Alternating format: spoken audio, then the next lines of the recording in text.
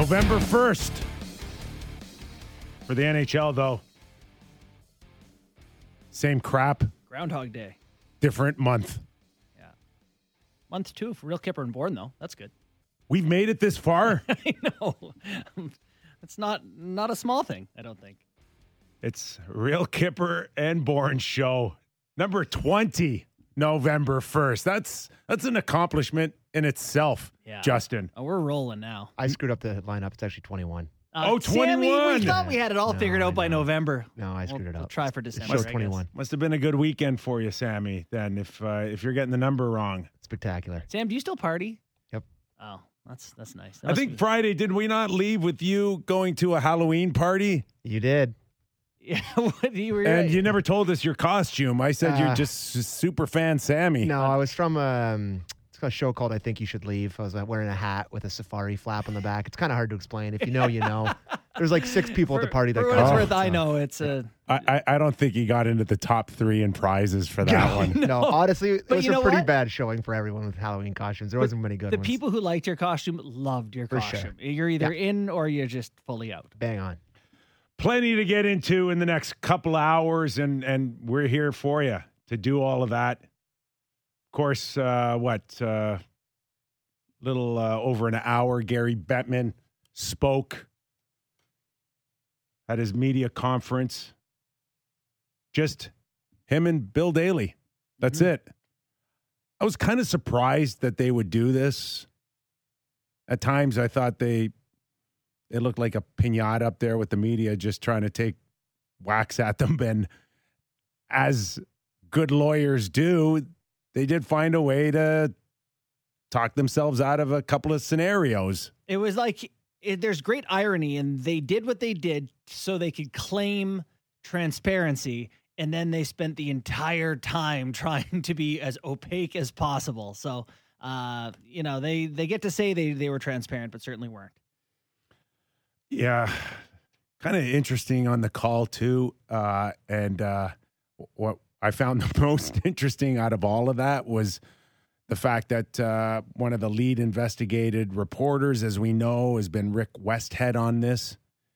He was on the call, and it was actually a comment from a coworker of his at TSN, Pierre LeBrun, who had mentioned that he had hoped that Rick was going to be able to get on and ask a question. And was the insinuation, JB, as simple as they weren't allowing him on at that point? I think the insinuation was they were like, hey, Ted Flerbley from the Flin Flon blog spot, and it's like, can we get to Rick Westhead, please? It was, an awkward moment. So what stood out for you out of Gary Bettman? Was it, he spoke of, I think the main focus probably was why Joel Quenneville and why not Kevin Cheveldayoff, general manager of the Winnipeg Jets. And I think we've got this clip on Gary Bettman talking first about Joel Quenneville. Well, suffice it to say that whatever conversations I had with Joel, or I suppose Vinny Viola had with Joel, Joel ultimately concluded that the most sensible course of action for him was to resign. What do you make out of that? The Vinny Viola thing stands out to me. Like he talked with the owner of the Florida Panthers here to make a decision about charting his course forward. The question there had been about, was there something threatened for Quenneville? Like, what would they have done had he not resigned? And they said, they basically, Bettman, very evasive there, but basically just said in discussions, he decided it was the best course forward for him. So I don't know. What do you think that means? I'm told that it was a very good parting of the ways for ownership, Viola and Joel Quenneville. Right. And that I had heard that by Joel doing what he did, it helped everyone. Gotcha. So if that's the case, then Joel's been kicked to the curb. He's the second winningest coach in NHL history. He's, for all intent and purposes, lost his spot on the Hall of Fame. Yeah. So There's a lot So- to fight for Joel to willingly step Well, down. no, there's not a lot to fight for. There might be just one thing, like $25 million. Mhm. Right. That was the remainder of his contract, or what? I would what assume. his contract was. I think it was around reported 6.5 a year. So we do know he was right up there amongst the highest in history. Right. And I would assume that he's still getting paid. Now, I'm not reporting that. I'm not No. confirming that. That's not what but Connecting dots here. we're connecting dots. Yeah. And if you really look at it, JB, like out of all of this up until today, no one has been fired with cause. Right. Like everybody has got a chance to resign or step aside. Yeah. And so if Cheveldayoff can claim his superiors were taking care of it, Quenneville logically could too, just from an argument standpoint, but chose not to make any of those arguments, or maybe there was better reasons for him to step away. So it probably is tied. And is there a window? And Gary dollars. Bettman has talked about this on a couple occasions now. They made it clear to the whole world that there may be an opportunity for Joel Quenneville to come back. It's going to be one of those 2-year things. They've left. Now It doesn't matter. A year, 2 years, it doesn't matter. But it's open for him to be reinstated. Is that the term here? I guess it feels like a little bit of faux punishment in a way. Like, everyone just trying to make things go away. The public reaction calm down is what it feels like to me. What do you want to do, Chevy here? Do you hear the Bettman part on Chevy too? Yeah. I'd like to hear that too, because I think that's relevant. What Gary Bettman had to say about Cheveldayoff and him being excused while Quenneville wasn't. He thought the matter, based on his position and the information available to him, and the fact, as I said, that Aldridge subsequently departed the organization, he thought it had been fully resolved by the people that he reported to. Kevin was such a minor player in this, and we discussed this with Reed Shar, who did the investigation for Jenner and Block, that if I have this correct, and Bill will correct me if I'm wrong, when they were doing the investigation, the only person who placed Kevin in the room for the May 13th meeting was Kevin. Everybody else either forgot or didn't acknowledge that he was there. He had been with the Blackhawks for 9 months. He was an assistant general manager with fairly limited responsibilities. This was not something that he not only had no responsibility for, that based on what was available to him in his minor, relatively position at the time, he had no reason to believe that anything other than the right things were going on. What kills me there is Kevin was such a minor player in this. How many junior employees do you know get invited into managerial meetings where they're going to expose and discuss sexual assault or harassment within their... You're not a junior if you're invited to that meeting. You know, those, if you're such a minor player with an organization, they don't have you at that table valuing your opinion, wanting your input, thinking you need to hear the information. And it's interesting too, because as we know, Kyle's role at that particular time is being one of the extra players, Black Ace. That's what we're called. Yeah. And I've been a part of it. I've been on a part of it on a couple of occasions. And with the New York Rangers, we were inclusive on everything. Mm-hmm. That means we practice with the main team and we are there. We're in every meeting, everything. And I don't know what we had at the roster at the time. There was probably about 6 or 7 extras. Right. But in this instance, we're under the impression that their Black Aces did not participate with the main roster. So that would have been really no focus of Joel Quenneville at all. And in fact, probably on most cases in the National Hockey League, as an assistant general manager, you would probably have more access or more knowledge of the extras than even the main coach would. Right. But in this instance, it would. I think Chevy wouldn't go in there as a junior. There would be some sort of heavy knowledge of those Black Aces, and I'm not insinuating that Kevin knew. No. At that point, or what was going on with any of them. But to your point, it's not a minor role as a assistant general manager. It's a major position, especially when it comes to these extra players. And you're right. Like, this isn't inviting Bob from the mailroom into the meeting. Right. Yeah. And, to say that he assumed that it had been taken care of when it was all over, like, I don't know, man. It's, doesn't feel quite right to me. I wonder if Winnipeg as an organization themselves won't say this just doesn't feel right anymore, the involvement, but wait to be seen. Was there anything else, Kipper, from that you wanted to? I think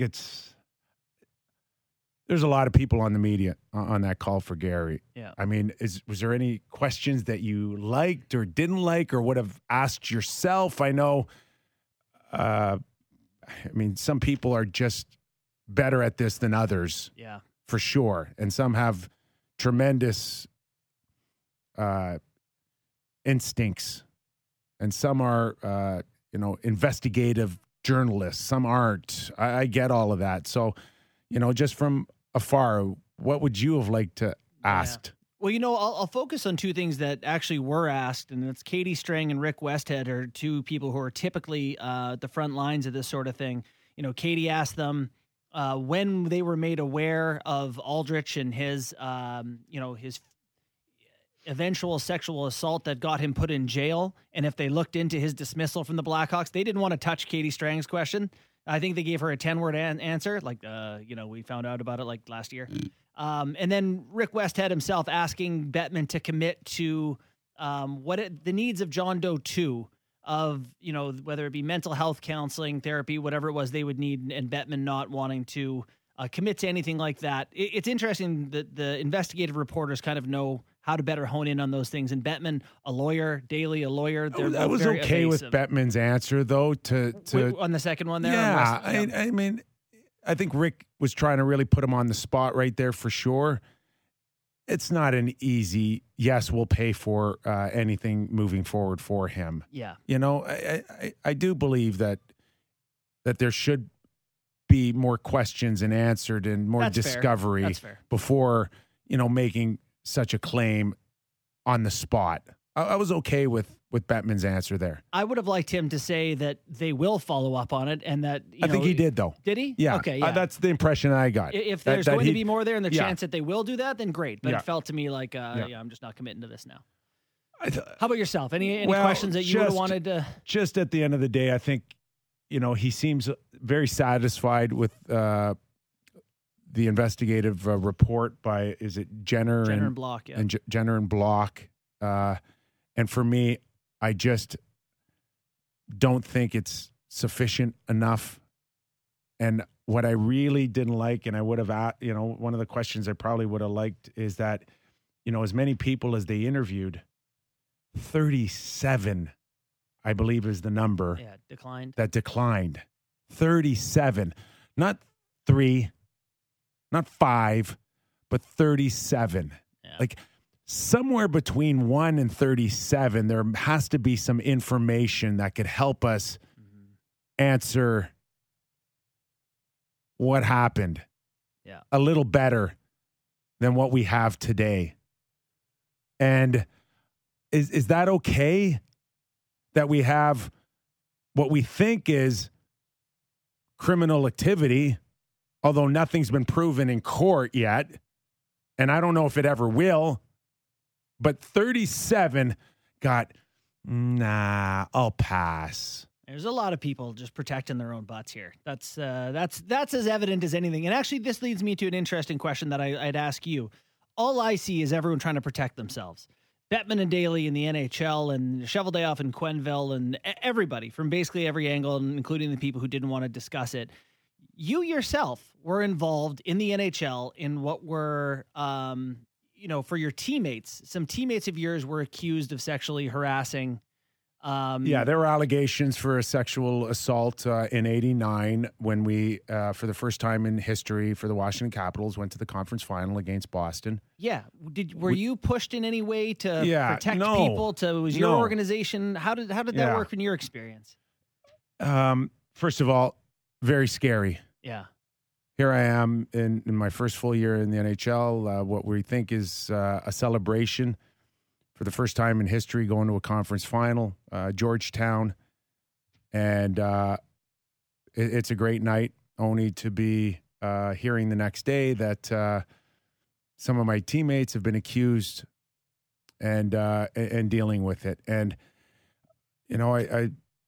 I was listening to Kelly Rudy on the weekend talking about an incident that he wasn't prepared, and he said that he wasn't prepared to get into any deeper. But there's an overall culture thought about our culture, hockey culture, that I'm not like Kelly had his experience, and I totally respect his experience, and everybody's got different experiences. But there's people that say that like, we need better education. And I'm sitting there going, hold on for a second. I mean, we had no education in 2010.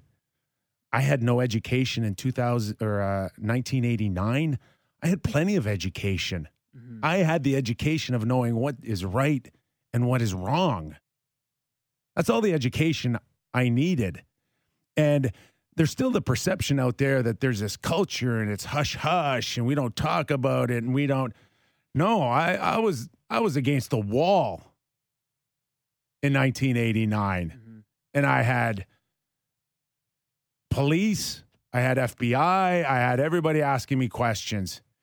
And at no time did I ever feel hockey culture. Got to take care of my boys, got to keep it hush hush. None of it. You just told them what happened. Just tell the truth, tell them what happened. And no time did anybody from the Washington Capitals ever come to me. David Poile, Dick Patrick, Abe Poland, I think, was the owner at the time. Did anybody ever come up to me and say, you got to tell me first what happened and we'll go from there? Nothing. The first thing they did for me? Get me a lawyer. Mm-hmm. Okay? Without ever asking me what I saw, what happened, what I did. It was as professional as can be. In 1989, no culture there, just the truth. And this somehow makes it look worse for Chicago to me that these guys weren't able to do the same and just say, here's what happened. And somehow, some way now, this is like a hockey culture thing. No, this is bad people thing. This is a few individuals who could not put Kyle ahead of their own selfish mandate. Mm-hmm. And that's what we're talking about here.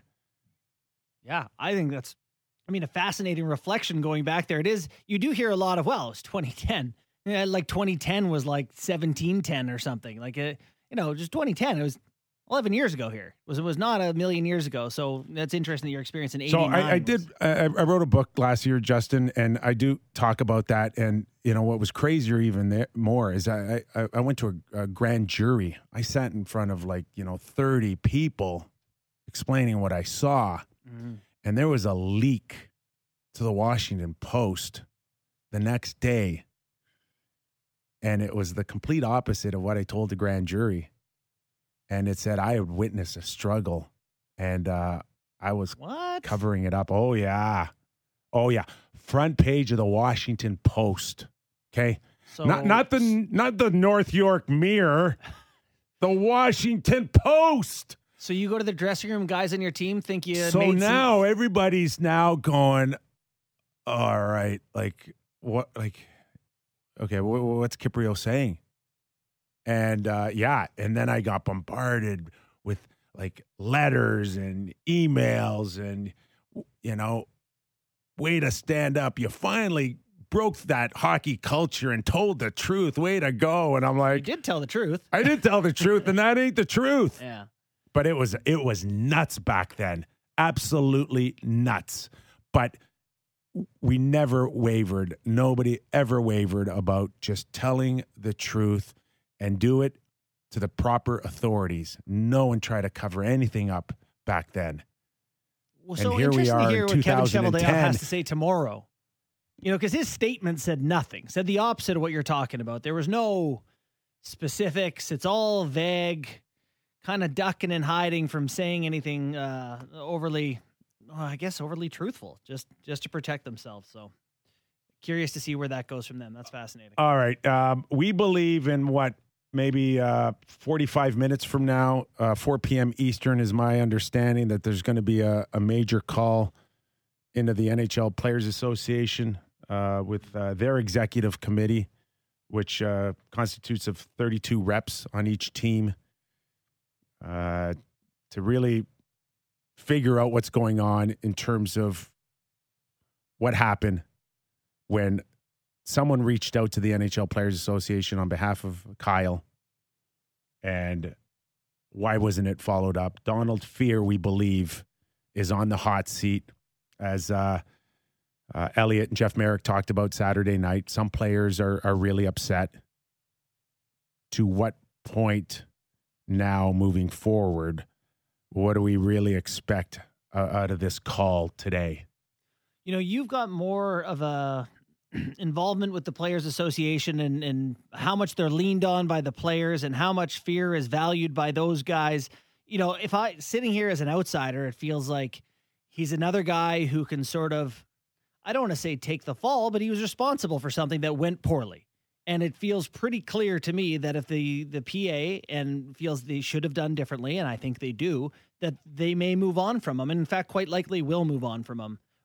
What is your understanding of how this all works? The PA, the players, and how they sort of represent the frustrations of the league at large? Well, right now, if it's as simple as, do we like Don? Does he get to stay? Then you've got at least, I think, 18 that have to vote to get rid of him, which, I don't know, is it that hard today?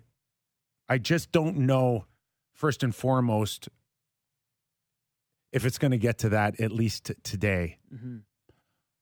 My personal feeling from watching this association kind of evolve over the last few decades is there would be a number of guys on today's call that wouldn't even have a clue what they're really voting on. They're just like, so fair. Yeah. My suggestion to you is just don't do anything today and listen and educate yourself. Yeah. So I don't really expect anything to happen today, per se, other than where do we want to go from here? And my first thought is, hey, find out what happened here. Find out. From the PA's perspective. From the where PA's it perspective. fell apart. Where it fell apart. Yeah. And if that means hiring an outside firm to do it and doing your own investigation, then do it. And find out exactly what was said, who said what. Because again, this is all who knew what when. Lives, reputations, legacies, they're all on the line here. Credibility. If we're going to disgrace people, let's just make sure it's for the right reasons. I think that's pretty not fair. Just finding somebody to take blame. Yeah. So that's what I hope in the next little while. Now, you want my personal opinion? Like, it's time, Donald. Yeah. Donald Fehr, it's time to do what probably should have been done a few years ago and have a real game plan on how you're going to transition out. And I'm not to suggest that you're going to leave because it's the right time. You're going to leave because we're going to find out exactly what your role was in all of this. Mm-hmm. But this guy probably has been here a couple of years too many already. And it's time. Yeah. So if they don't find, let's just say there's an investigation and you're cleared of any wrongdoing, you still need to have a contingency plan right now for somebody to come in, someone to take over. It's just you're tired. You've told people you're tired. It's just it's over, man. It's over. Yeah. Time to move on. I just want to make sure that it's done properly for these guys before they start pointing fingers because they think it's the right thing to do. Is just it would be really easy blame. to come in lazy and be like, all right, well, there's the guy. Look, we took care of the problem and not look for, the failing and try to rectify that for future issues and improve things for the next time things go wrong, because they certainly will. But just do it professionally here, Go out, if you need to hire a company to come in and investigate, then that's what you do. Right. And you don't give people an opportunity to say, no, I'll pass. You want to be interviewed? No, I'll pass. Okay, who's left? Yeah. Don't let that happen. Yep, that makes sense. And misremembering, no recollection, forgot. Isn't that what Gary said today? A lot of people have different recollections of what happened. Like, somebody forgot who was in the room. It's just embarrassing to hear that. But that's what we're talking about with like transparency and stuff, and your experience in '89, where it's like, well, just say what happened, and there's nothing to forget or misremember. It was 11 years ago. All right, we're getting the move along sign. All right, let's move along. Sammy, you good, buddy? Yeah.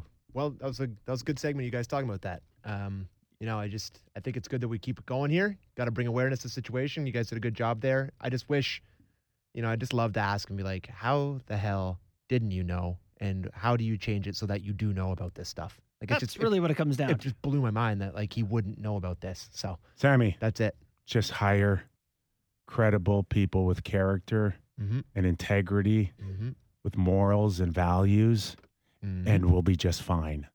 Bingo. Love it. All right, we also got Brian Boucher in the show, former NHL goalie, analyst for ESPN. He's coming on board. Aaron Ward, could he be our new data guru? I don't know. I would have never guessed it. The thing is, it's Look so at your much face credible. light up. It's so much Look more at credible. you. You're like a kid at Christmas Listen, right now. You got to love it. You got a guy who's willing to punch someone in the face, play defense. We both win here, Kipper. All right, we'll have some fun with Aaron Ward as well. So, Sammy, you were the only one Saturday night at Scotiabank Arena where the Leafs are not off to a great start. And yet you're telling me that the vibe was not bad, pretty good Saturday night? I got to say, for the 2 games I've been there so far, against the Sharks and against the Red Wings, the Sharks game wasn't as good. They lost the game, but the crowd was really good. And on Saturday night, I thought, it was an involved crowd. I thought they're really engaged, loud. I was impressed with their sort of like just. They're probably pumped to be there at 20% off a seat. For sure. For sure. We'll get to that later. But they gave Marner a standing O when he got his lucky little goal there at the end of the game, which was a good read by him. But I just thought it was a really good crowd. I was impressed with how engaged they were because people get after the Scotiabank Arena crowd, and I thought they were pretty good on Saturday. Yeah, there's actually 2 things before we turn the page on this. First, do you want to give away tickets to a hockey game? Oh, yeah. You telling Sam how to produce? No, he's right. Are you doing that? No, he's it's about that time. Well, Kipper. He didn't get the number of the shows right. I know. We're working them today. So, yeah, if you're out there, listen. Be sure to be listening after 4 o'clock today to Real Kipper and Bourne, because we're going to give it a cue to call. We're going to give away some Leafs tickies for tomorrow night. So, against the Vegas Golden Knights, who are a good team, so that should be a good game. So make sure you're listening after 4 o'clock for a cue to call, okay? Thank you very much. Bing, bang, boom. And then let's also let's launch into the discussion about the Saturday night game. Good crowd from Sammy. And let's hear what Sheldon Keefe had to say about the Leafs getting off to a decent start. Yeah, our start was good. I liked a lot of things about that for sure. That was very positive. I liked parts of our second period too. There was some good stuff happening within our game for sure. I just, maybe part of it is we just haven't had the lead late in games enough this season. But we've got more than enough experience on our team that we should be better than that in terms of handling it. And lots of good teaching points for us to come out of it. So to get the win and an opportunity to use it as a chance to be better the next time out and get used to playing with leads and get comfortable with it, which is really a staple any good hockey team. So, we'll take it. Okay, for the record, I did last week ban Sheldon. Oh, yeah. I banned him. I told him, rest of the year, 2 words you can't use for the rest of the season. You remember those words? I got lessons for sure. Lessons. No more lessons. No more lessons. Learning is the other one? No more. Can't use lessons. Yeah. And the other one, process. Congratulations, Sheldon. You did it. Got them both in. But I'm adding a third one today. Oh, boy. It's going to be a mute. You can no longer, after today, use teaching points. You see how he snuck that in? Do you see what he did? Yeah, I do. I caught it. You know what, though? This is like, these are the babies of the analytical, the first wave of analytic coaches and managers. It's process, it's lessons, it's teaching. It's all about working towards a goal. It's never about results. Okay, enough. Oh, yeah. You're not It's Oh, I know. 5 years. I know. What legitimately is it? 4 or 5 years? You can't claim it's 5, really. No, No. 4, I'll give you 3.5. 3.5. I'll give you 3.5. Okay, see what we just did? We negotiated. We did. We talked each other to a good I'll point take 3 3/4. there. All right, fine, whatever. Yeah, no, it does get frustrating at times, but I to their credit, we had talked about their starts on this show for week after week after week, and they actually came out and started the game hot. You know, they carried the play where you would have expected them to.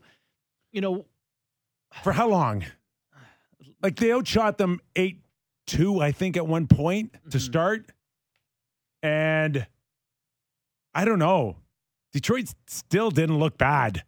it just never felt like a 5-4 game to me, though. Like the Leafs had control of that hockey game. You know, it felt uncomfortable that the score was close because Detroit had a couple of, you know. Oh, I so disagree with you. Oh, you thought it was a game the whole way?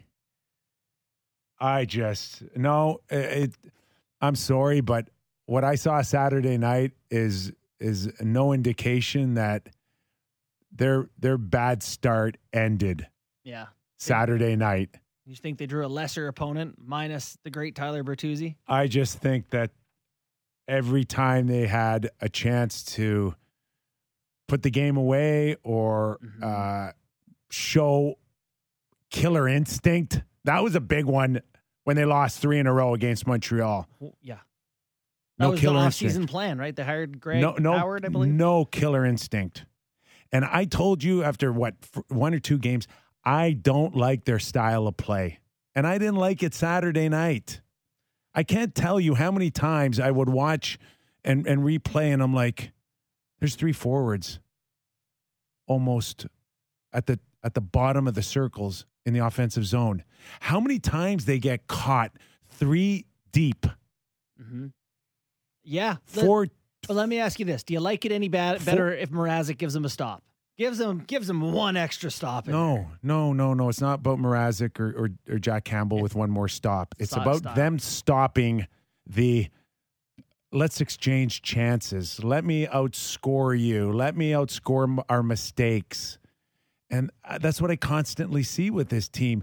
They like their cookies. They're all cookie monsters. There haven't been many cookies to go around this year. No, but they're all there's a lot of cheating going on in their game. Well, and it happens when they get up 4-1, 5-2, whatever. That's when you start to see guys go, okay, it's point night, and then all of a sudden it's 5-3, 5-4. And I think that's what Sheldon's talking about. You know, we haven't had many leads this year, but we've had enough that we shouldn't be experiencing stuff like this in a game like that. It's a closer hockey game than you expect it and than it should be. And the score was closer than I thought the play was too. And just they do lose one-on-one battles. I think it was who didn't though? Valino's goal. I think it came up the wall the whole way. Do you remember which one? Well, yeah, that was Dermott who lost. But if you go before that, it was Bunting who lost a wall puck battle in the offensive zone. And then I think I think Morgan might have been caught in between pinching and taking a man or not taking a man. And then it becomes a one-on-one with Dermott. And then he tries to reverse it to Matthews. And then he tries to reverse it, and then he bails. And then Matthews there, and he's caught. He's caught. And now it was comfortable at what? 3-1 now is 3-2. Rasmussen made the play behind the net. Mm-hmm. And that can't happen. That was 3 battles lost. Not, and everybody wants to point the finger at Travis behind the net for that reverse. Go watch the play develop. It was one disaster after another. I hate when highlights are clipped and you miss the real reason it ends up there in the first place. So let me ask you then, let's talk about the D and talk about Liljegren played with Sandin. Hall was watching the press box. Dermott gets his big audition with Morgan Riley. People have been clamoring for it. And in the last 15 minutes of the third period, they can't even put Dermott on the ice. They just think it's just gone too poorly for the guy. Lost puck battles over and over. Every time he touched it, it just went in the wrong direction. What now?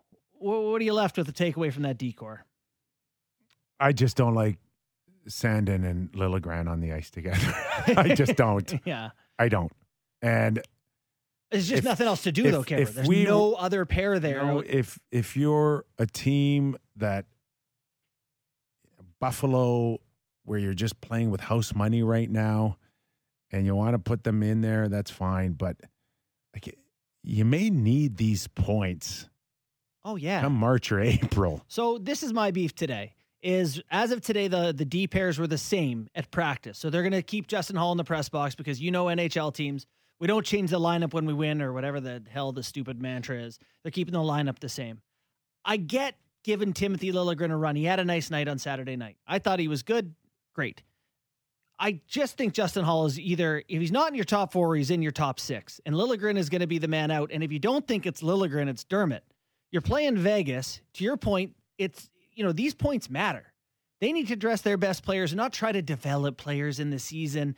They need to play their best players. So Justin Hall is likely to sit out a second straight game, which blows my mind given how poorly Dermott was and how little they used him. And that Liljegren has, to me, had one decent game in pretty, soft minutes. I don't know. I just think Justin Hall's got to get back in. You got to believe he's one of their best 6 guys. Am I right? Oh my gosh. I mean, 6. He better be 4. Given what they've invested in, they protected him. He better be 4, and he better find a way to be right back there with Muzzin. Yeah. And if they, I think Sheldon made a reference to, and a kind of paraphrasing here, but we need to build him back up. I think Hall. Those are the words. Yep. No, that's right.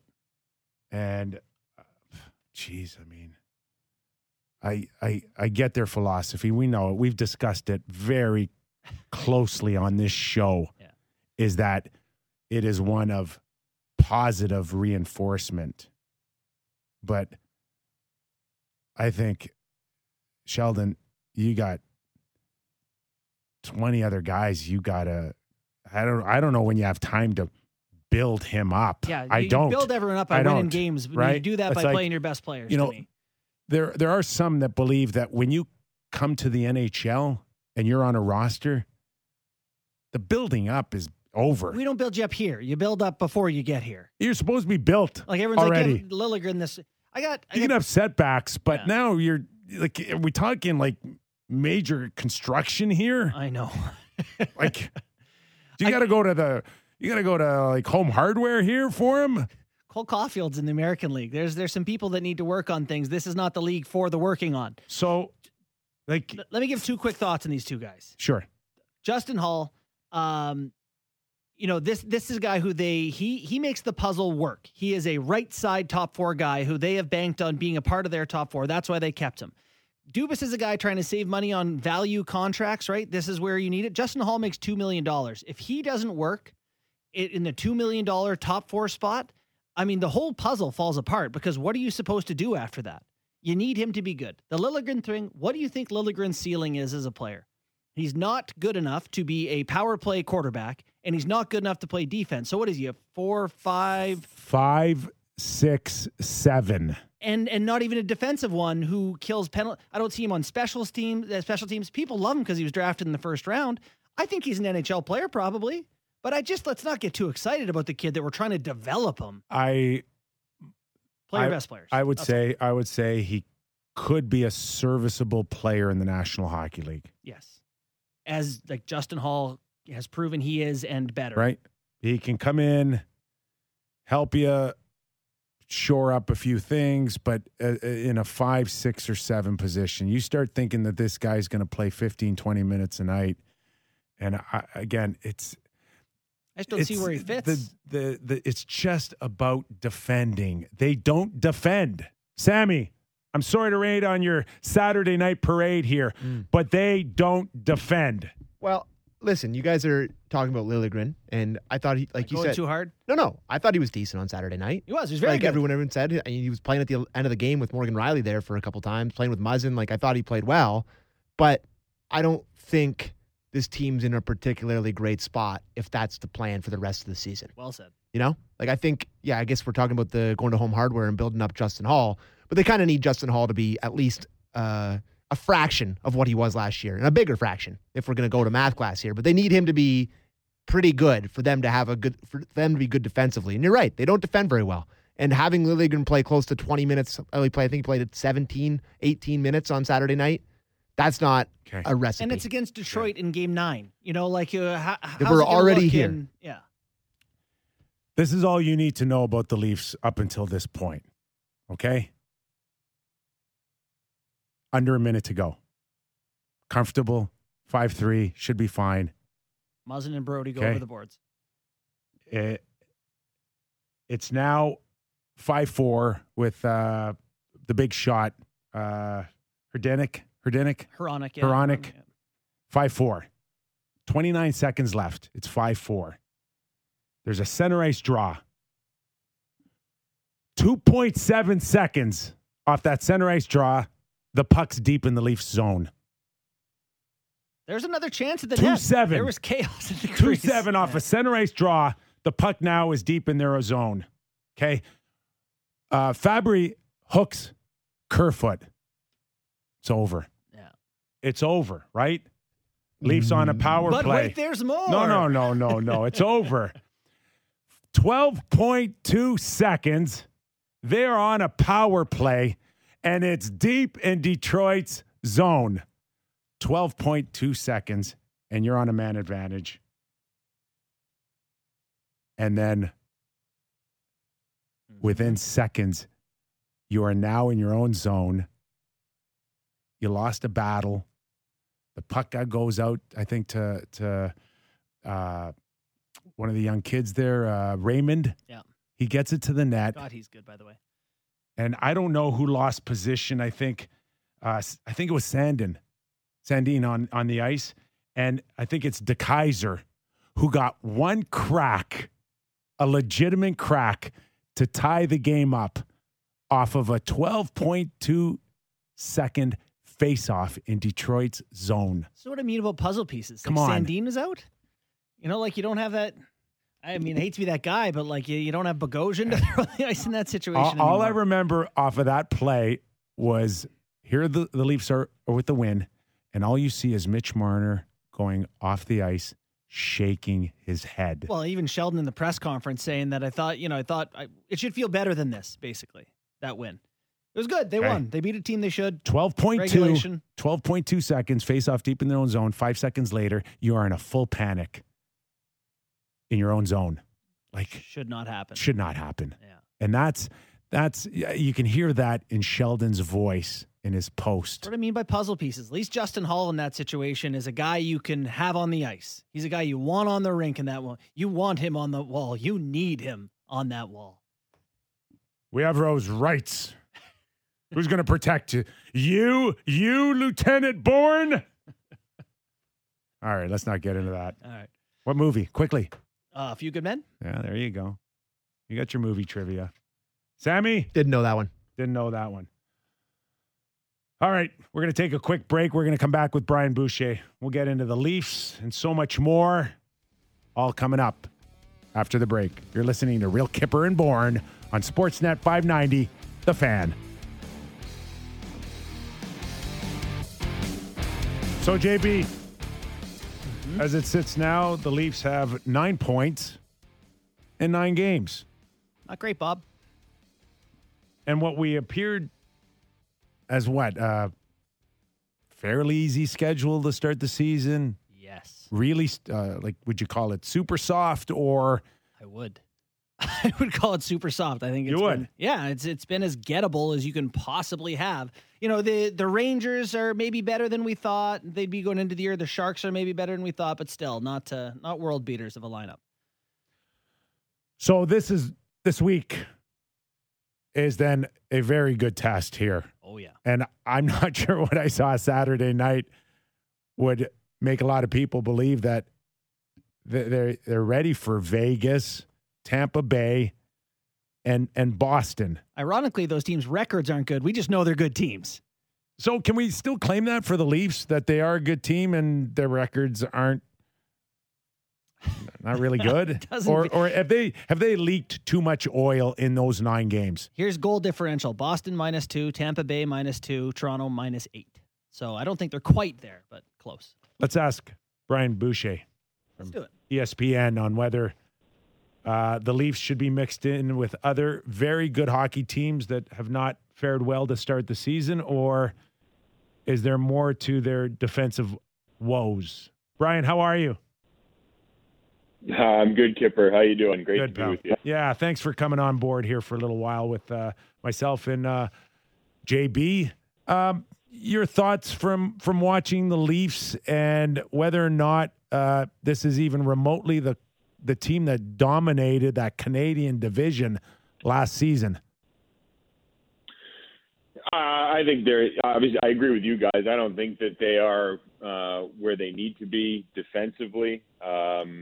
I think there are some holes, but I mean, I look at it from the standpoint where, you know, you're getting out of the month of October, and I think now is where you start to see what teams are really made of as you get into November. And you know, it's hard to judge teams early on.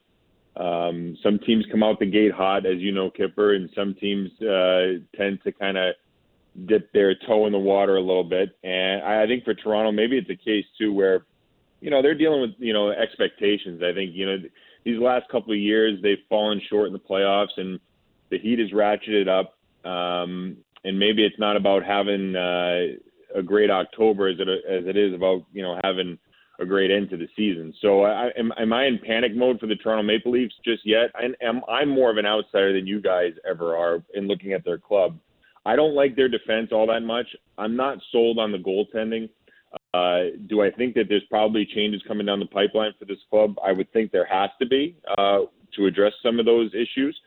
But in saying that, I still look at this club and think that they are a team that I think is going to be competing in the end. I still put them at the top of the you know, the Atlantic. I mean, I think Florida's proven to be a top team, but I think Toronto's going to be in the top 3 when you're looking at that Atlantic division when it's all said and done.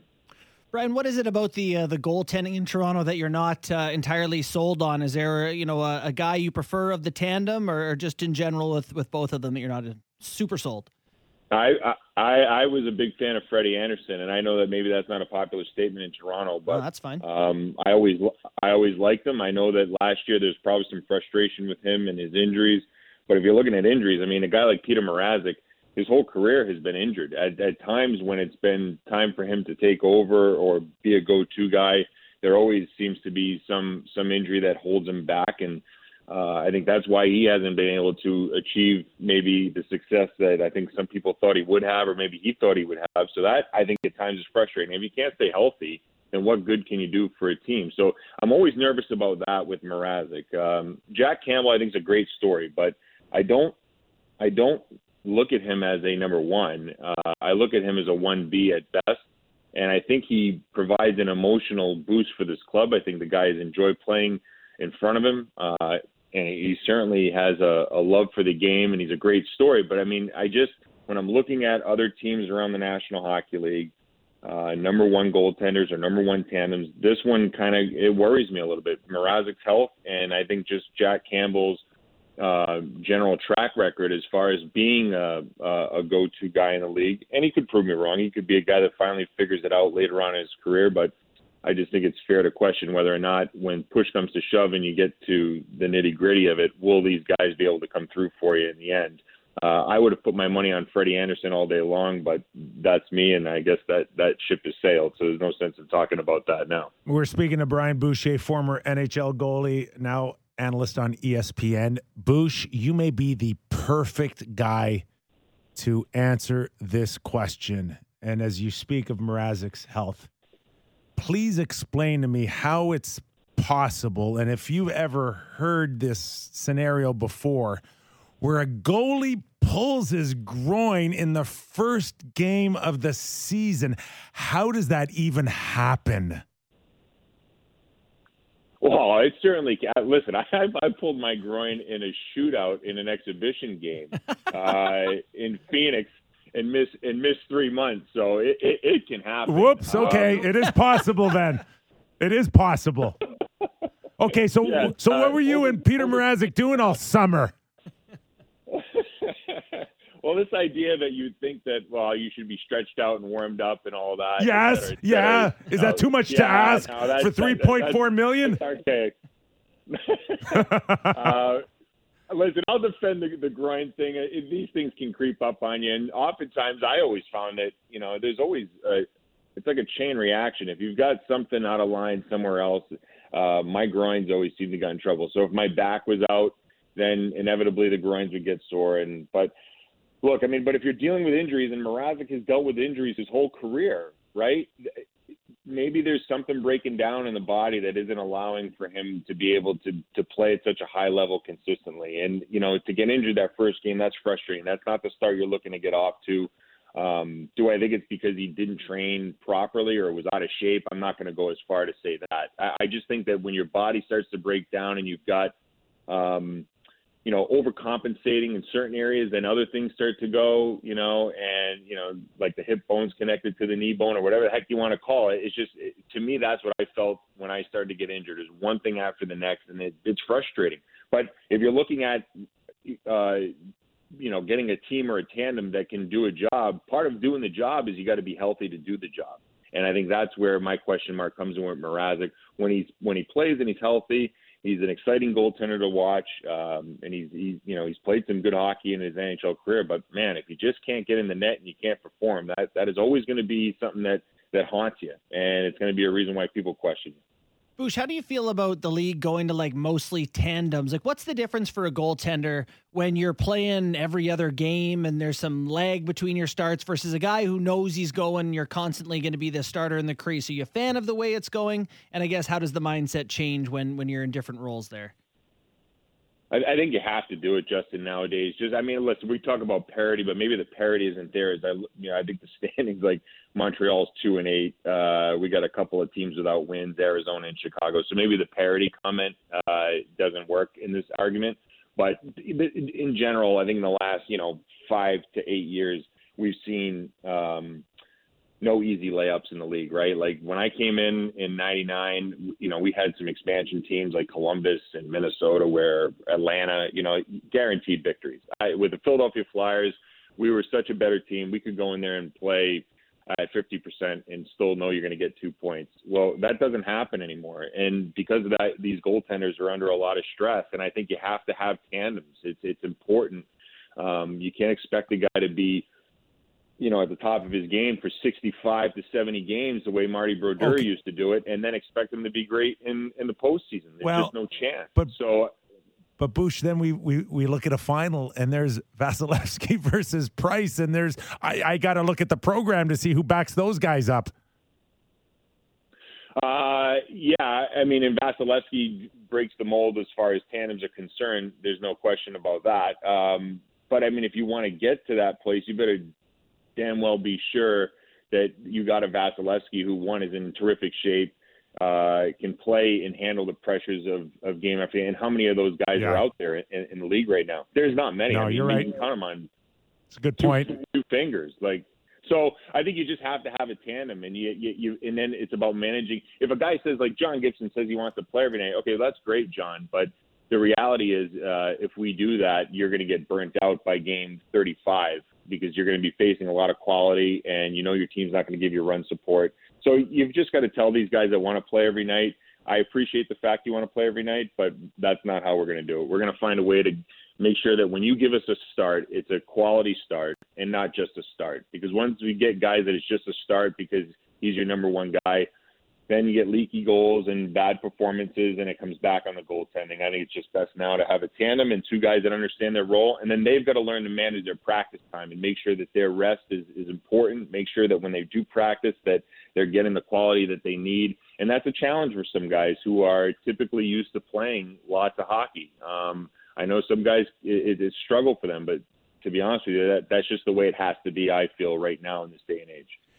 When you look at overall the goaltending in the National Hockey League, are there a ton of great goalies coming up? You know, Sorokin and the Island, Shesterkin with the Rangers. Like we see a lot of potential in a lot of guys, but then sometimes I look at even Bush, the goaltenders in Canada here, and you know, outside of Carey Price being the man for the last 10 years. You know, you wonder, you know, if the health of Canadian goaltending is going to be super strong. It just doesn't seem like we're pushing enough Carey Price of the next generation out there. Is it go back to minor hockey, or are less kids wanting to be a goalie, or like what's the deal here? I mean, with all of the scrutiny that these guys get, I don't know why any kid would want to be a goaltender growing up now. I mean, I wanted to be a goalie just because I wanted to play, and I just wanted to be out there all the time. And you kind of enjoyed, you know, being the hero or the GOAT at the end of the day. But there's a lot of pressure on these guys now. And, you know, I think we probably all would have thought 2 seasons ago that maybe a guy like Carter Hart was the next Carey Price coming up. And now we've kind of cooled on Hart because he had a tough year last year, and I guess we're going to reassess and reevaluate. But I think you're right. In Canada, it's really hard to pinpoint maybe a guy that I look at and say, boy, he's the next guy, right? I think the goaltending position is really it's become really global when you think about it. And whereas some of the great goalies are coming from now, Finland's had done a terrific job of pumping out goalies over the last 10, 20 years. Russia, I think now is probably number one. I mean, when you look at the guys that they have, Vasilevsky's the best goalie in the world, and it's hard to think that you wouldn't put a guy like Shesterkin and Sorokin in that class as well. And I know Bobrovsky's had his bumps in the road, but he's got 2 Vezinas. So, maybe it is something where at the minor hockey level that the coaching maybe has to take a look in the mirror, but it's also the player itself. I think the coaching is so prevalent now at the younger ages that I don't know. Is it a case of overcoaching in some instances? I don't really have an answer, because the resources that these parents and these kids have at a young age now to specialize in a position, it's there. I just think it's the pressures of playing that position that inevitably that's the area that you have to master the most, because it's hard. It's a hard position. There's a lot of pressure in that position, and maybe right now for Canada it's a bit of a maybe a potential dry spot. I don't want to go that far because I'm not ready to give up on a guy like Carter Hart, let's say, but certainly it doesn't stand out like the days when you had Marty Brodeur and Patrick Waugh and Roberto Luongo and goalies like that just really, like, when you thought about goaltending, that's what you thought about. Yeah. I think now it's more of a global thought where you're thinking about guys in the past like Lundqvist and now the Russian guys and maybe some Finns. Bruce, last one for me, and we'll get you on your way. I just wanted to know about you're at the ESPN here, and you guys have hockey back. How is the temperature of, or I guess the excitement of hockey in the United States with ESPN getting the rights? How's it been sort of being back, hockey at the mothership so far? Yeah, I think it's been good. I think, I think with the fans, I think the opening night was great. I think the ratings were as high as, I don't want to quote them on what they were, but I think they may have been the highest in almost 2 decades, I think, for opening night on ESPN.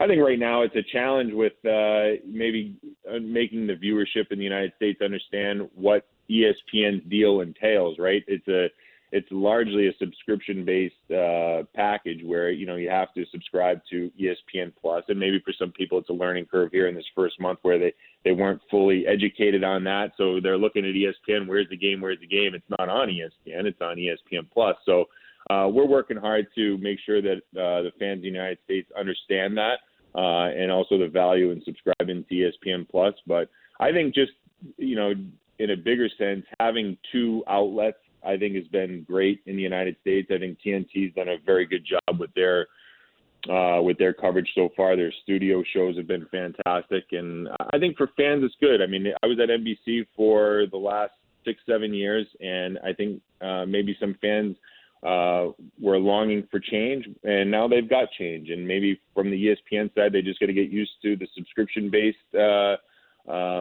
approach, whereas at TNT, it's on their local cable. They can watch it every single Wednesday night, and they're getting a variety of people to watch instead of the same people that they saw on NBC every week. So I think the fans in the United States they're excited. I mean, we're never going to be as intense as you folks up north. I mean, you guys obviously have a great passion for the game, but I think in markets where hockey's been entrenched in the United States, the fans are excited about it, and I know that we at ESPN are excited about bringing them the content as well. So I'm excited to be a part of ESPN. I think it's great for the league that there's two outlets in the States, and after the last 20 months or so that we went through with the pandemic and such, I think we're all looking forward to getting back to some normalcy and getting full buildings on a consistent basis and enjoying the great game that we love. I would have never asked you about Mrazek's injury to start the season if I knew you were going to pull out your stinking goalie union card. Did I defend him too much? I thought it was hard on him at the start. You're good, Bouch. Brian Boucher, former NHL goalie, hockey analyst, and president of the Union Goalie Club. Thanks for doing this, Bouch.